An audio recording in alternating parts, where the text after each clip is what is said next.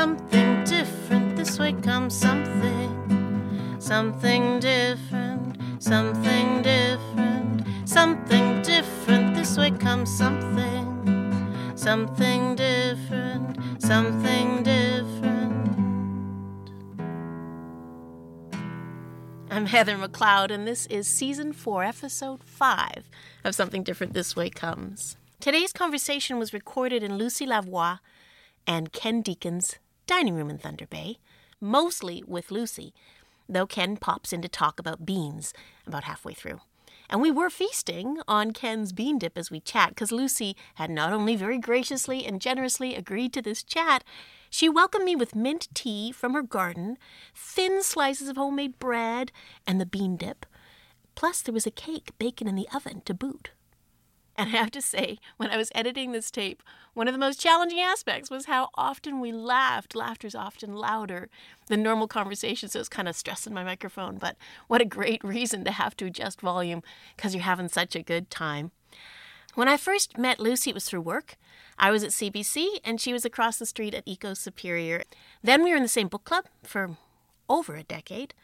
She's a friend, but I don't know how much she realizes what an inspiration and a mentor she's been to me as well. Since I've met her, I've gone from naive flower gardener to someone who eats food I've grown year-round. And along the way, advice she's given me has really been impactful. I draw on it all the time, when gardening and when figuring out how to set my harvest aside so we can eat it all year long so it lasts. That's what she's prepared to talk about, by the way, at the Northwest Climate Gathering this weekend. I hope you're coming, or register now to join us virtually. I'll include the link in the episode notes. We're at Lucie and Ken's house, in their cozy dining room, which is quite resonant. I was amazed listening back to just how loud our shifting in our chairs and stirring in of honey into our tea ended up being, but I cut some of it out for the sake of your ears, so you could hear the conversation, which is a joy. All right, I'm going to take a little bit of your... What kind of beans? They are, we call them French hort, but we just have made up the names over the years because we've been keeping the seeds for so long that we have no idea what they are, but we know what they are, right, with the names that we give them, but it's just... So we call them French hort, but they're not French horticultural beans because they're pole beans. But they have a little bit of modeling that might make you think that they are. So. Okay, that's a whole referencing a lexicon of beans that I think very few people could share. Well, I tried one year looking it up online, It's like blue speckled mottled bean, just to see what kind of dry bean I'd get. And I got some names, and I labeled everything with these new names, and Ken and I kept getting confused. So we just went, forget it. We'll just go back to calling them what we've always called them, like Joe's bean and, Mandy's bean, because Mandy gave us the bean from her family, and Joe was our neighbor next door, and so when he passed away, had left buckets of beans in the basement, and when they cleaned out his house... We bought his house, the house next door. When they cleaned out his house, they didn't take the beans. And it was like, we were excited, and they're just fabulous. So. Okay. Shall I pour out some tea? Yeah.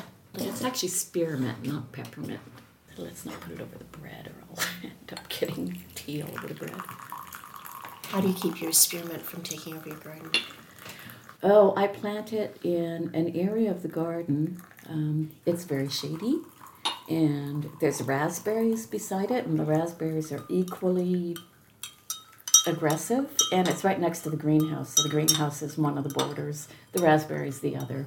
So did you grow up gardening? Did you have like a moment of revelation and say, how far can I go with food and my day-to-day eating habits? Where would you say this all took root? Trees. Yeah. Tell me more. Yeah. Well, I was born in Northern Ontario, up in Hearst, but my parents moved to Southern Ontario when I was about 5.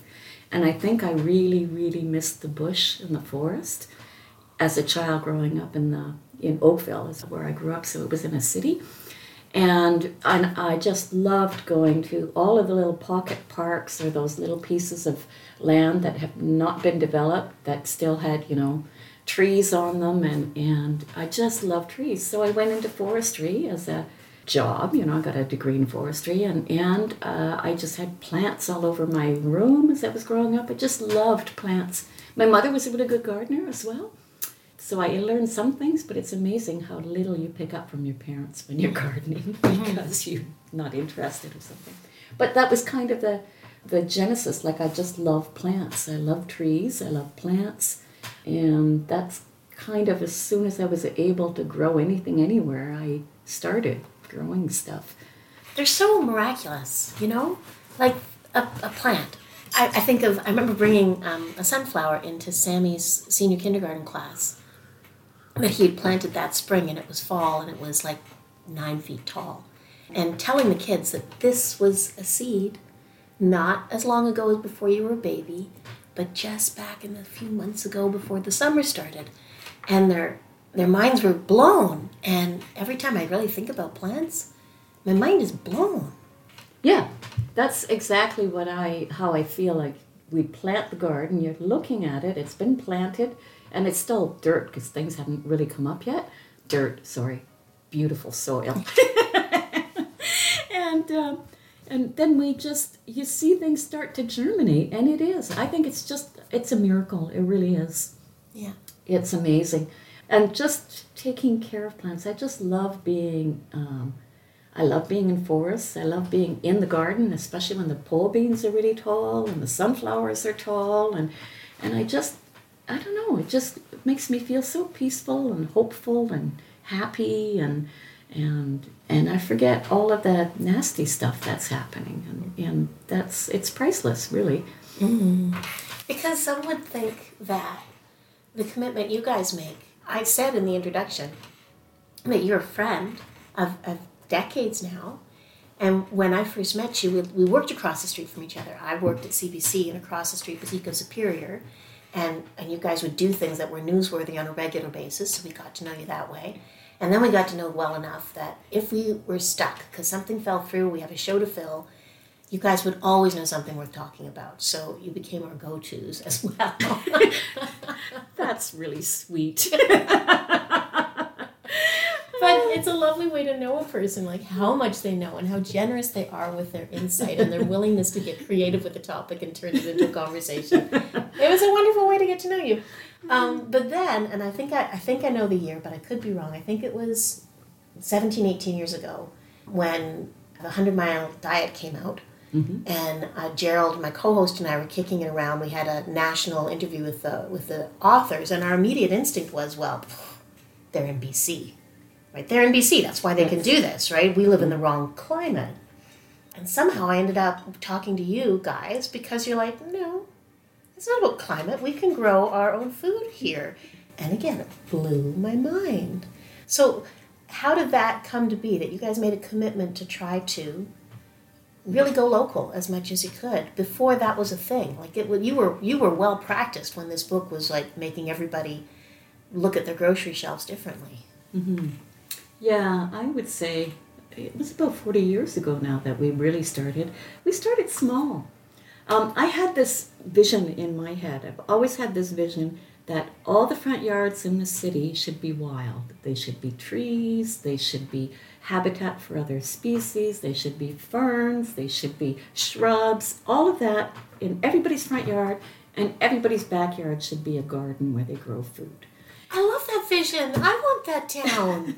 Isn't that great? Yeah. And so we've been able to do that here. The three we over the years have purchased our neighbors' houses to expand our gardens and have been able to do that in the front yards and in the back. And it just makes so much sense to me, that we should share the bounty of the earth with other species instead of having lawns. So really this kind of started with a hatred of lawns because it's a monoculture. It used to require so much input, like what a stupid use of pesticides to keep lawns.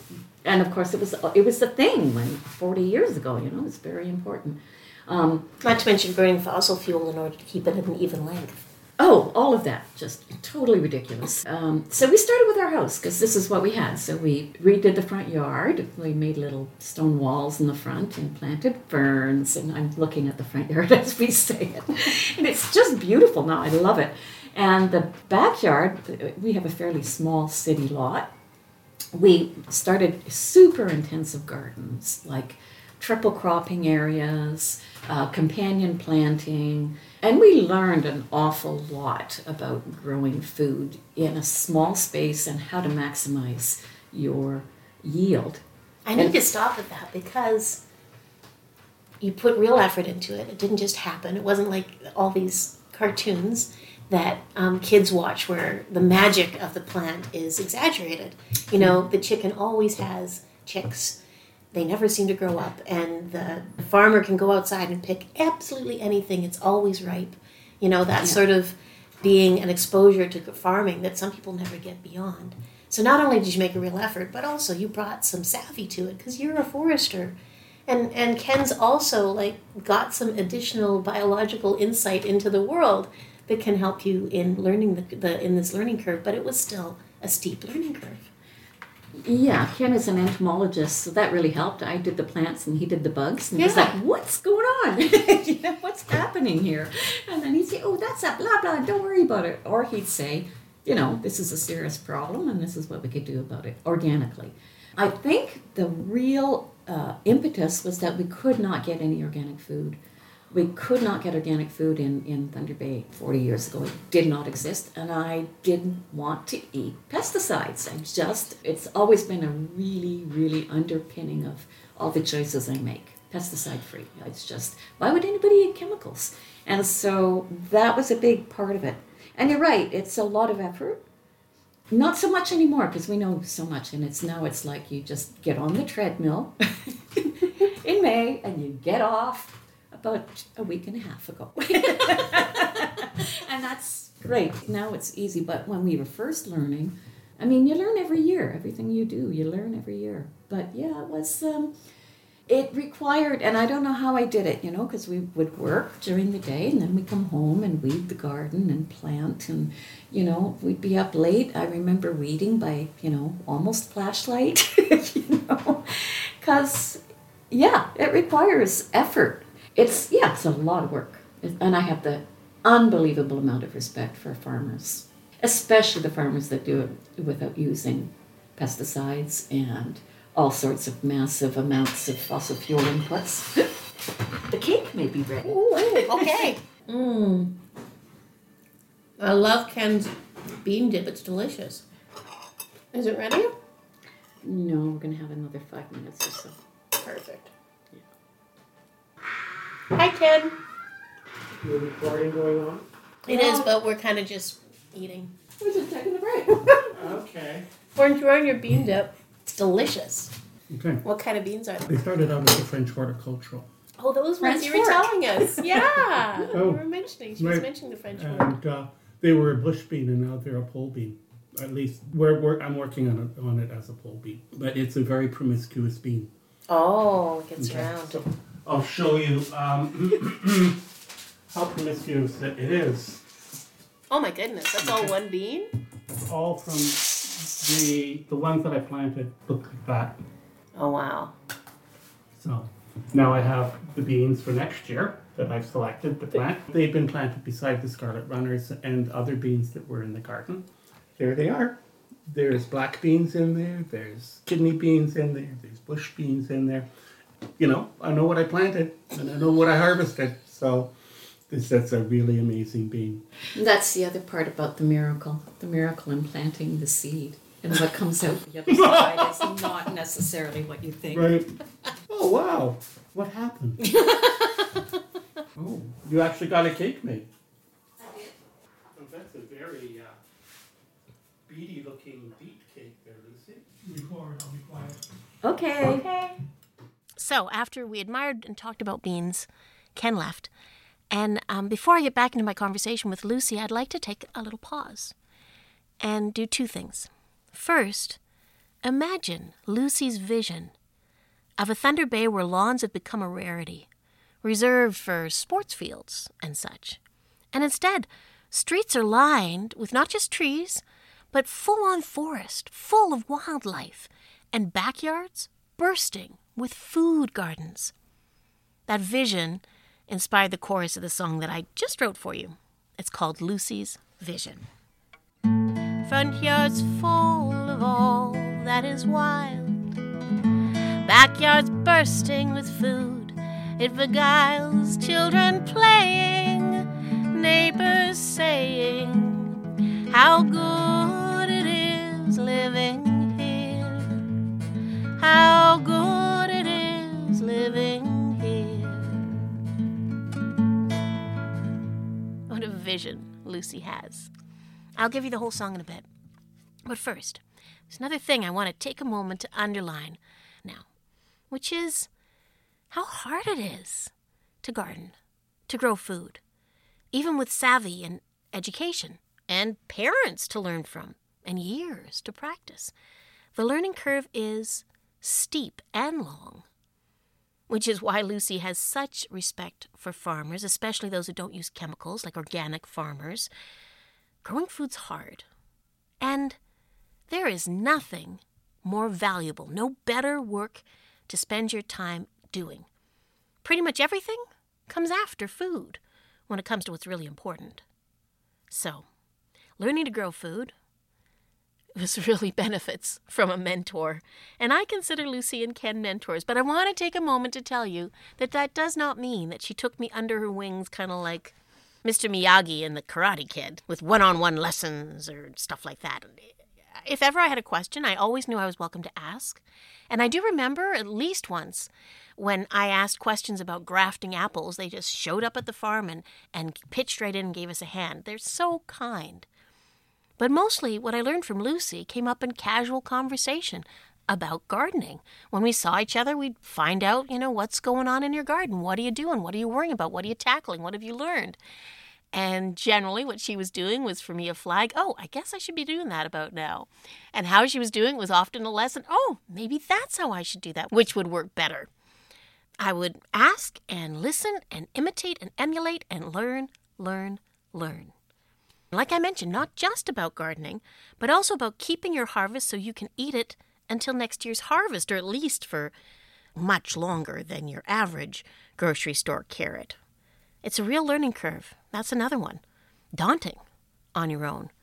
And I've bought books. I have read them. I love it. I love learning.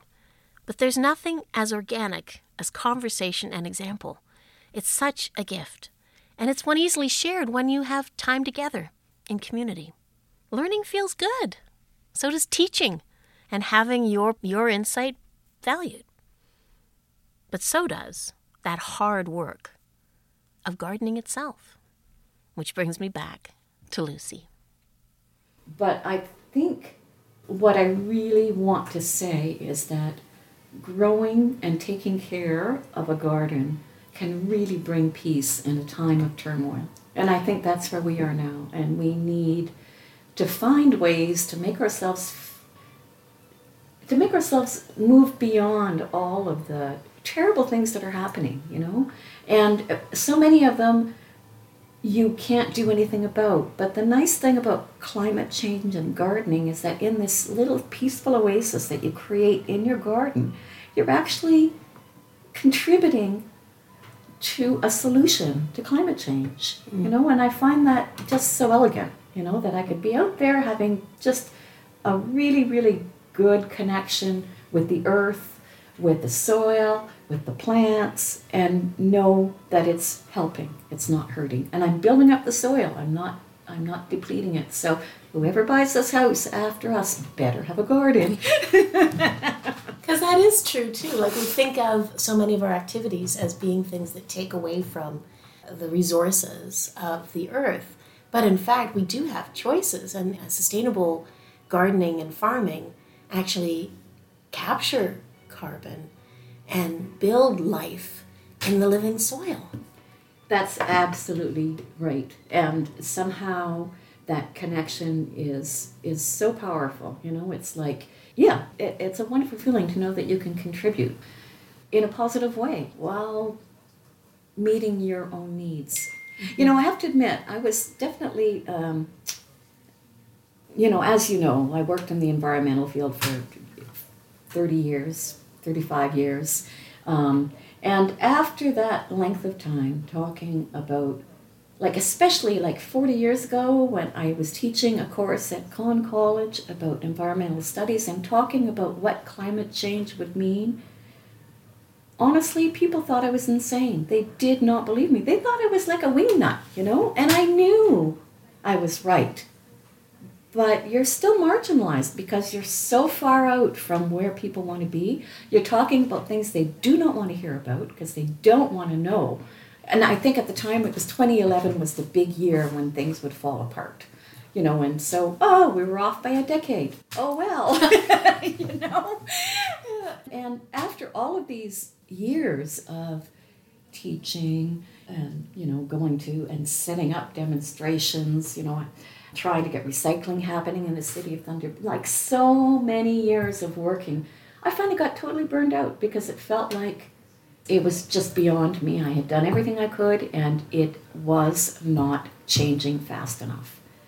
And I retired and went to the garden, and I feel so much better about everything now because it somehow healed this big gap in my soul. And I know we're going to hell in a handcart, but, at least I'm doing something about it. I love hearing that because I have seen that in you. I have seen a weariness, just like, yes, that's a battle worth fighting, but please don't ask me because I'm tired.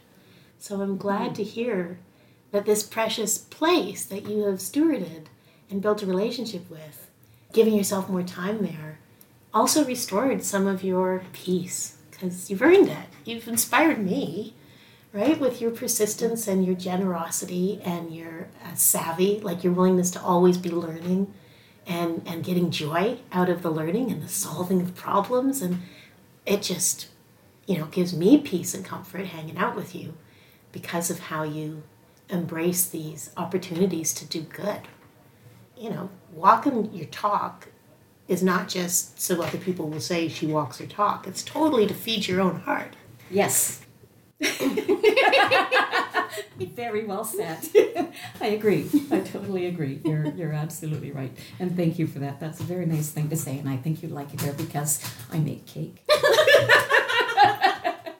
Yeah, that's the only reason I'm saying these things. It's just for the cake. Just for the cake. Yes. Some are on beets and carrots. I know. And I know that's a thing. For me, that was a bit of a revelation. I really had to stretch my brain back 18 years ago with a thought that somebody had for 20 years by then been growing most of their own food. But then the next brain stretch was how that changes your year. You have the harvest time when you're up till midnight. And you have winter where most of your food is kind of a little bit pre-made, right? It's lovely. And I actually, a lot of people don't like November because it's kind of gray and dull. And for me, it's thank God. It's over, more or less. I mean, I still have a bunch of beets to pickle and, there's always things. But really, you're right. It's there, There's the squash behind you on the shelf. And, there's some zucchini up there that I should do something with. But, it really is. It really is kind of pre-made, and that's when I can do things like work with textiles or read or spend more time outside in the winter not working. Yeah. But I also love is your vision. If you spend time in any other city, Thunder Bay just is sprawling. It's so sprawling.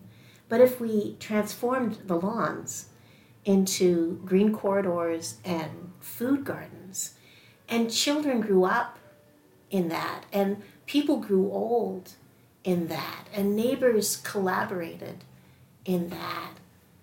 Wow. Wouldn't that be a beautiful transformation to see take place? Wouldn't it? I mean, it just, I find it kind of appalling sometimes. We're outside almost all the time in the summer, either in the front yard, backyard, or just outside. We've been able to create a larger oasis in the city, and so we've been so fortunate because when we're in it, we really don't feel like we're in the city. We feel like we're in the country. It's a marvel. We go outside, we spend a lot of time out there, and I'm appalled at how few people are outside, especially this last... I'd say the last 5 years. There used to be kids playing in the neighborhood all the time. No longer. You hardly ever hear kids playing. But I know they're there because, you see them at the bus stop, but they're just not outside. And I find that very, very disturbing. I don't know what that's going to mean for the future, that there are so few connections that we're making with each other, with the world, the natural world. And certainly, having a whole street full of trees and shrubs and a whole green corridor. Wow, that would be wonderful. We'd have like all sorts of animals like rats and foxes, which, not everybody would appreciate, but they have their place. They do. They're very manageable. It's not the end of the world. Mm-hmm. And the benefits, they're talking all the time about urban environments and the urban forest and all the enormous health benefits and temperature regulation and climate resilience benefits that can be had from having more trees, having more green spaces, and having people out in them more. And yet, the culture is one of containment, including our children and our elders and our days. So it would not be easy to just say you can. I think they would need a cultural shift to lead the way somehow, so that that's where people again feel called to be, is back outside with a level of comfort without it having to be on a snowmobile or driving out to a perfectly groomed something or other to do something very specific, but just because that's where you'd rather be. Yeah, and I think that more and more people are living a virtual life, and I think that's part of that whole disconnect with the natural world is, I think, going to lead to all sorts of problems, even more than we have now. But there is a cheap solution too. Like all of these containments are expensive in many ways. And I think we're built to be much more connected to the places we live. It nourishes us in many ways. So although I don't know how the heck to make it happen easily, I like your vision. It gives me direction and permission to say, how can we make more of that happen? To really value it. And I think our values are a big part of what I really appreciate about how you weigh your choices. That you put values first. Like you own 3 houses, not so you can have a house that is as wide as your average 3 houses, right? It's because you want to grow your own food next to your home, and you want to build soil because you find that rewarding and it's valuable. Like that's values in action, right? Yes, and we want the garages so that we could keep all of the stuff that we collect. Because that's part of the other thing that really drives me nuts is, as a society, we're a throwaway society, right? People buy all sorts of stuff, keep it for a short period of time, and then get rid of it. I think that's also a real major problem that we're facing. This waste, overconsumption. And it's not just waste, it's also you need energy to create all of these things. You ship them here, that requires energy. You're constantly using energy just to create waste. It just drives me crazy. And so part of our sustainability, I think, and it's always been this way, has been to really be very, very careful about resources and not throw away anything that we could conceivably use. And in some ways, it's so much easier to just throw everything away and never have to deal with it. But we've been able to save all sorts of wood and insulation. And, when you're doing house projects, there's all sorts of stuff that we've been able to use in other projects. And that is also super satisfying to know that you can, open the garage door and pull out a quarter round that you took out of a house 15 years ago and use it again. So... Because that's the circular economy in practice there, Lucie.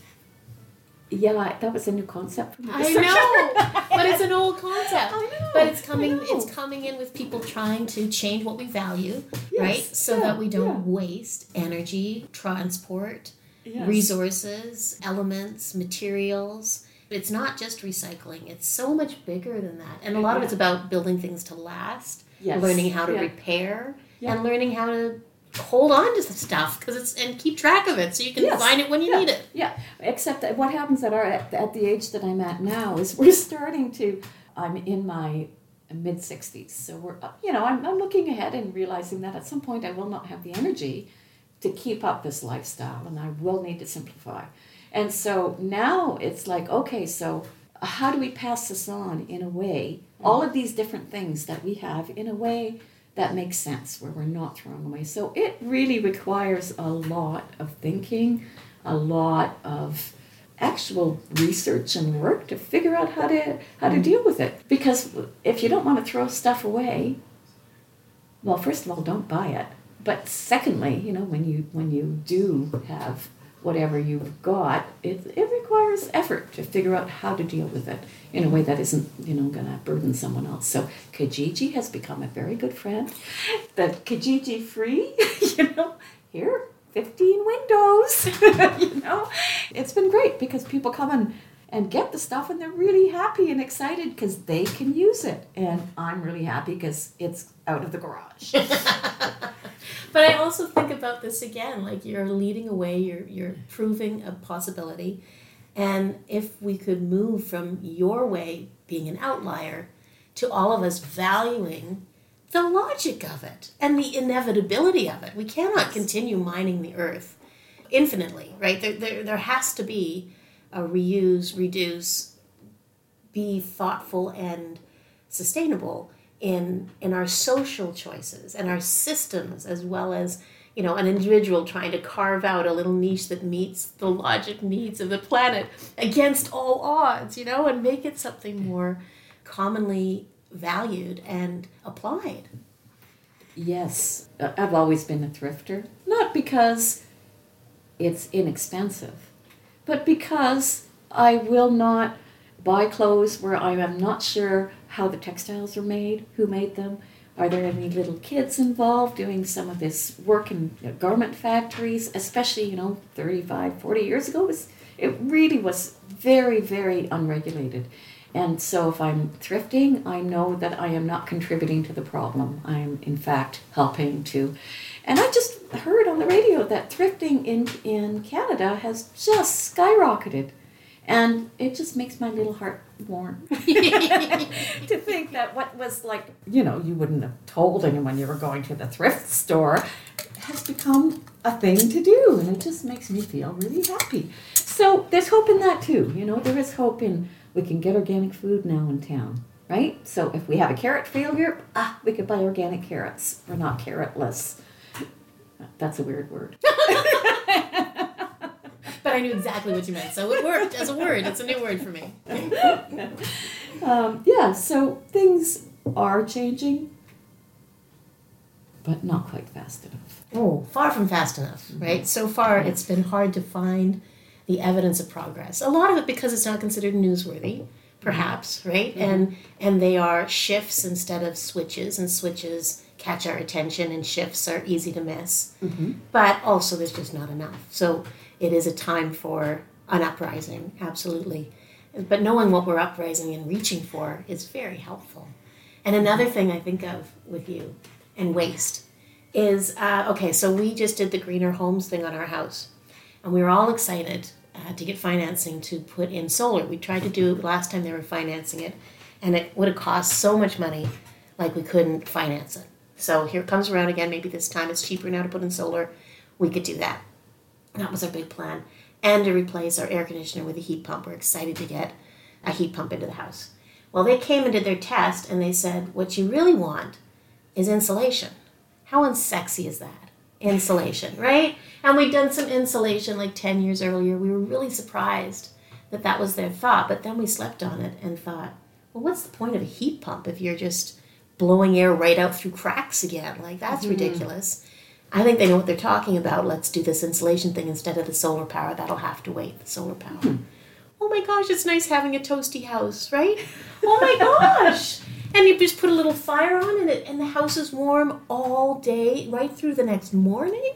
Like, it's crazy. And these unsexy, simple things, they make life more affordable. I mean, we cut wood to heat our house, so what am I saving? My time, my labor, but I'm still saving it. You're saving Arno's time and labor. Yeah, you're honest. That is very, very true. And Ben and Sam are now put to good work on that way more often than I am. Yep. Yeah, no, it's true. Yeah, and there's a lot of unsexy stuff that's happened, right? Yeah, but there is so much more. There is so much more. It's hard to be hopeful sometimes. I mean, the thing that really burnt me out was looking at microplastics. That was about, I guess it was about 5 years ago now, when I was working on sources of toxins in the environment and looking at microplastics and what they're doing to the whole planet, basically. It's another problem that's like climate change that is just so giant that requires a total shift in how we do things. You know, Mm-hmm. It just does. Like, it's crazy. And it's also part of the climate issue, right? Because it's plastics, and plastics require oil, and they require manufacture and all of the rest of it. Well, I read a thing about how we went from plastic being a rarity when I was a kid. You know, we took home our groceries in paper bags. The vegetables you just put into that bag. They didn't have a special wrapping or anything. And I'm 52. That wasn't that long ago. Until it's really hard to do anything without somehow plastic being a part of it. And that was a huge push, apparently, by the petrol company to find uses for the parts of the oil they couldn't sell otherwise, right, to broaden the need. And now when you go to the dump, they have that cutaway wall, the truth wall, to show you what's in the dump, and it's plastic. It's, Yeah, it goes down like 40 feet. of plastic. Yep, and there's our oil resources. You know, it's just, yeah. And anyway, that's a huge issue. They're now everywhere. They're inside our bodies. They're in everything, you know. And I think to myself, here I am in Thunder Bay, you know, away from big sources of pollution, but I know darn well that we're all in it. But yeah, lots of problems. Lots of problems. And lots of kind of distracting us from them and pitting us against one another, kind of getting between us so we can't collaborate as easily. We're more easily divided than united. That also needs to be addressed in order for us to get enough done as quickly as it needs to be done to save the world. To be fair. I think one of the things that I find so distressing are the divisions that we're creating, that we aren't coming together. And I see it happening. I think I've read too many dystopian novels because, you know, you see it happening as resources get more rare, more difficult to obtain. People don't work together to share them. They see who can get the most. You can already see that happening. And don't even get me started on politics. The insular thinking and the compartmentalization and the more for me, and it just leaks through and creates these strange groupings of people that Share a hate. Share a hate. That's a really good way of putting it. And I find that really distressing because as things get worse, I think we're going to get worse, not better. Well, that's one of the things about a climate crisis, that if it were a crisis like a fire, a flood, or, you know, you're on a ship that's going down, people drop divisions, and instinctively they are generous to one another and they save one another, and there's an enormous equality between us all and between other life as well. Our inherent valuing of life rises up when there is that adrenaline rush of crisis. But the climate crisis is so multifaceted and politicized, but also gradual. And when you're in the crisis that's the wildfire or the flood that's tied to climate crisis, the last thing you want to be told is how it's part of a global problem, because you are dealing with today and the problems ahead of you today, and you're having a really hard time looking beyond your borders, either temporal or physical. But I do believe in the inherent connectedness of us, and I do think a part of the division going on right now is about that virtual living, that when your connections are primarily through internet connections, it's too easy to just go from friend to foe and judge somebody, as opposed to if you guys garden next to each other at a community lot and that person has an opposing opinion to yours, you might tolerate it, you might gently address it. You're not going to cut them off and hate them very easily, because you have a relationship that has some substance to it. That's very true. And I mean, I think we are hardwired to seek common ground, or at least I know I am. What I always look for is what we have in common. And you can't get at that very easily on social media. That's just not what it's meant. It's just not the way that works, right? Mm-hmm. Honestly, I really shut my ears and my eyes to social media because I just don't want to go there, Yeah. From what I hear, from what I've seen, from what I see in my neighbors, it is totally not worth it. Oh, dinner. We were out for dinner. A grandmother with 3 children ranging in age from probably 8 to 14. No one said a word the whole dinner long. Everybody was on their phones. And I thought, ooh, I'm not there. That's not where I'm going. I'm just not going there. Yeah. It's so unhealthy. Yeah. Healthy is know your neighbor sometimes. Mm-hmm. Healthy is know your neighborhood and get outside in it, mm-hmm. right? Right. And know the people you're buying from when you choose to buy from a local store. I know the more I get an opportunity to see behind the curtain at local business, the more I'm in awe of farmers, certainly, but also most small business operators are not profit-driven at all. They just want to meet a need. They are so see how they can contribute, and that is their driving force, sometimes often to their own detriment, their generosity to their clients. But I think that's kind of how we function when we let ourselves have real connections to our place and our communities. And that does give me hope, right? Because at least the precedent's certainly there, and I think the instinct is there, and hopefully we're at the far side of some kind of a swing. Yes, I agree with you. I think we probably are at the far side of the swing, because it's becoming evident that climate change is real. It's happening. It's becoming evident that social media is dividing us. It's becoming evident that politicians are unable to create the change without enhancing divisions. Everything is becoming so much more evident that something has to happen. I think we're at a tipping point. Yeah. Really And the joy is that a lot of the solutions are coming together, which feels good, and valuing soil and insulation and stuff I can keep in my garage till I need to use it next, And beet carrot cake. Shall we have yes. a piece? Excellent plan. Lucie Lavoie. She and her husband Ken Deacon have been growing most of what they eat in their backyard in Thunder Bay for almost 40 years. They'll be sharing tips and happy to meet new people who share their passion for the planet at the Northwest Climate Gathering this weekend. And I hope to see you there. Check out the link. I'll put it in the show notes. Now, here's the song I wrote just now in its entirety.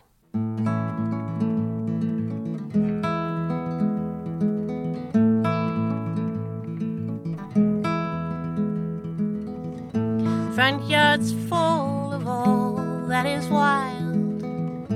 Backyard's bursting with food. It beguiles children playing, neighbors saying how good it is living here. How good it is living here.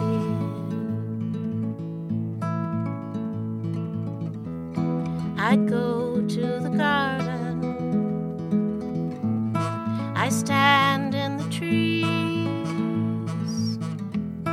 look up at my pole beans, dig toes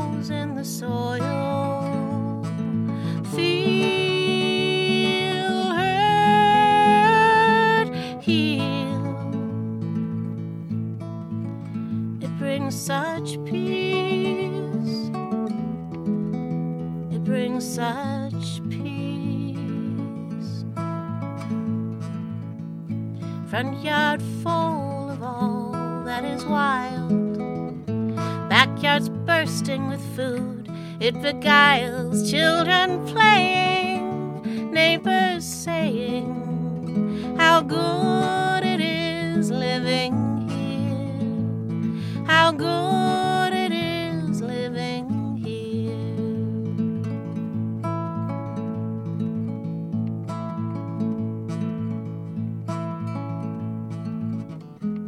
And I'm growing the soil, and I'm helping the wild, connecting to earth, feeding my soul. Carbon captured. It feels so good. It feels so good.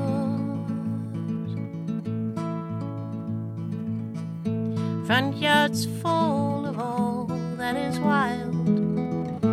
Backyards bursting with food. It beguiles children playing. Neighbors saying how good it is living here. How good it is living here.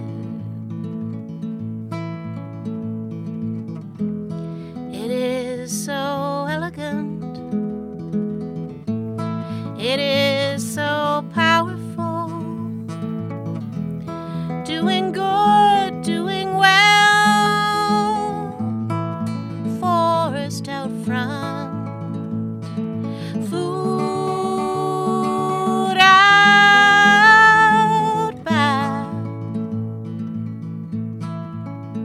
Brings me peace. It brings me peace. Feels so good. Feels so good.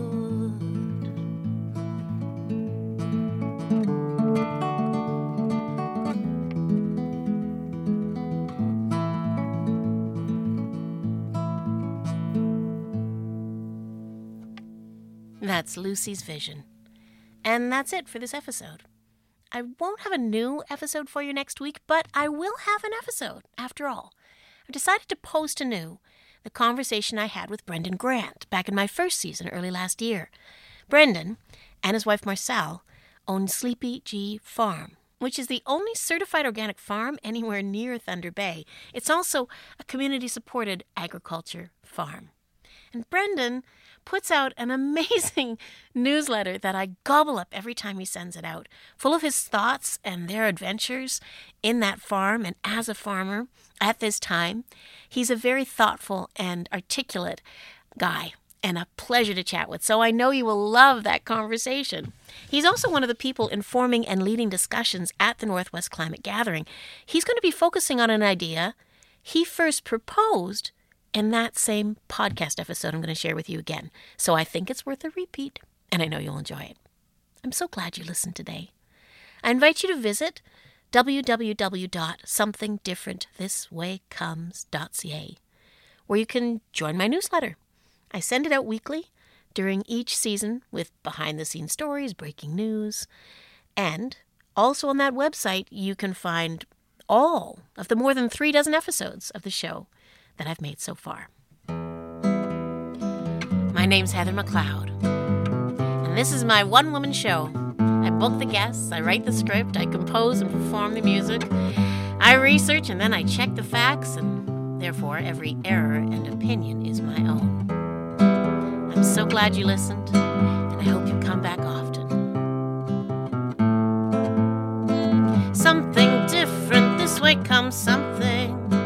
Something different, something different, something different, this way comes something. Something different, something different.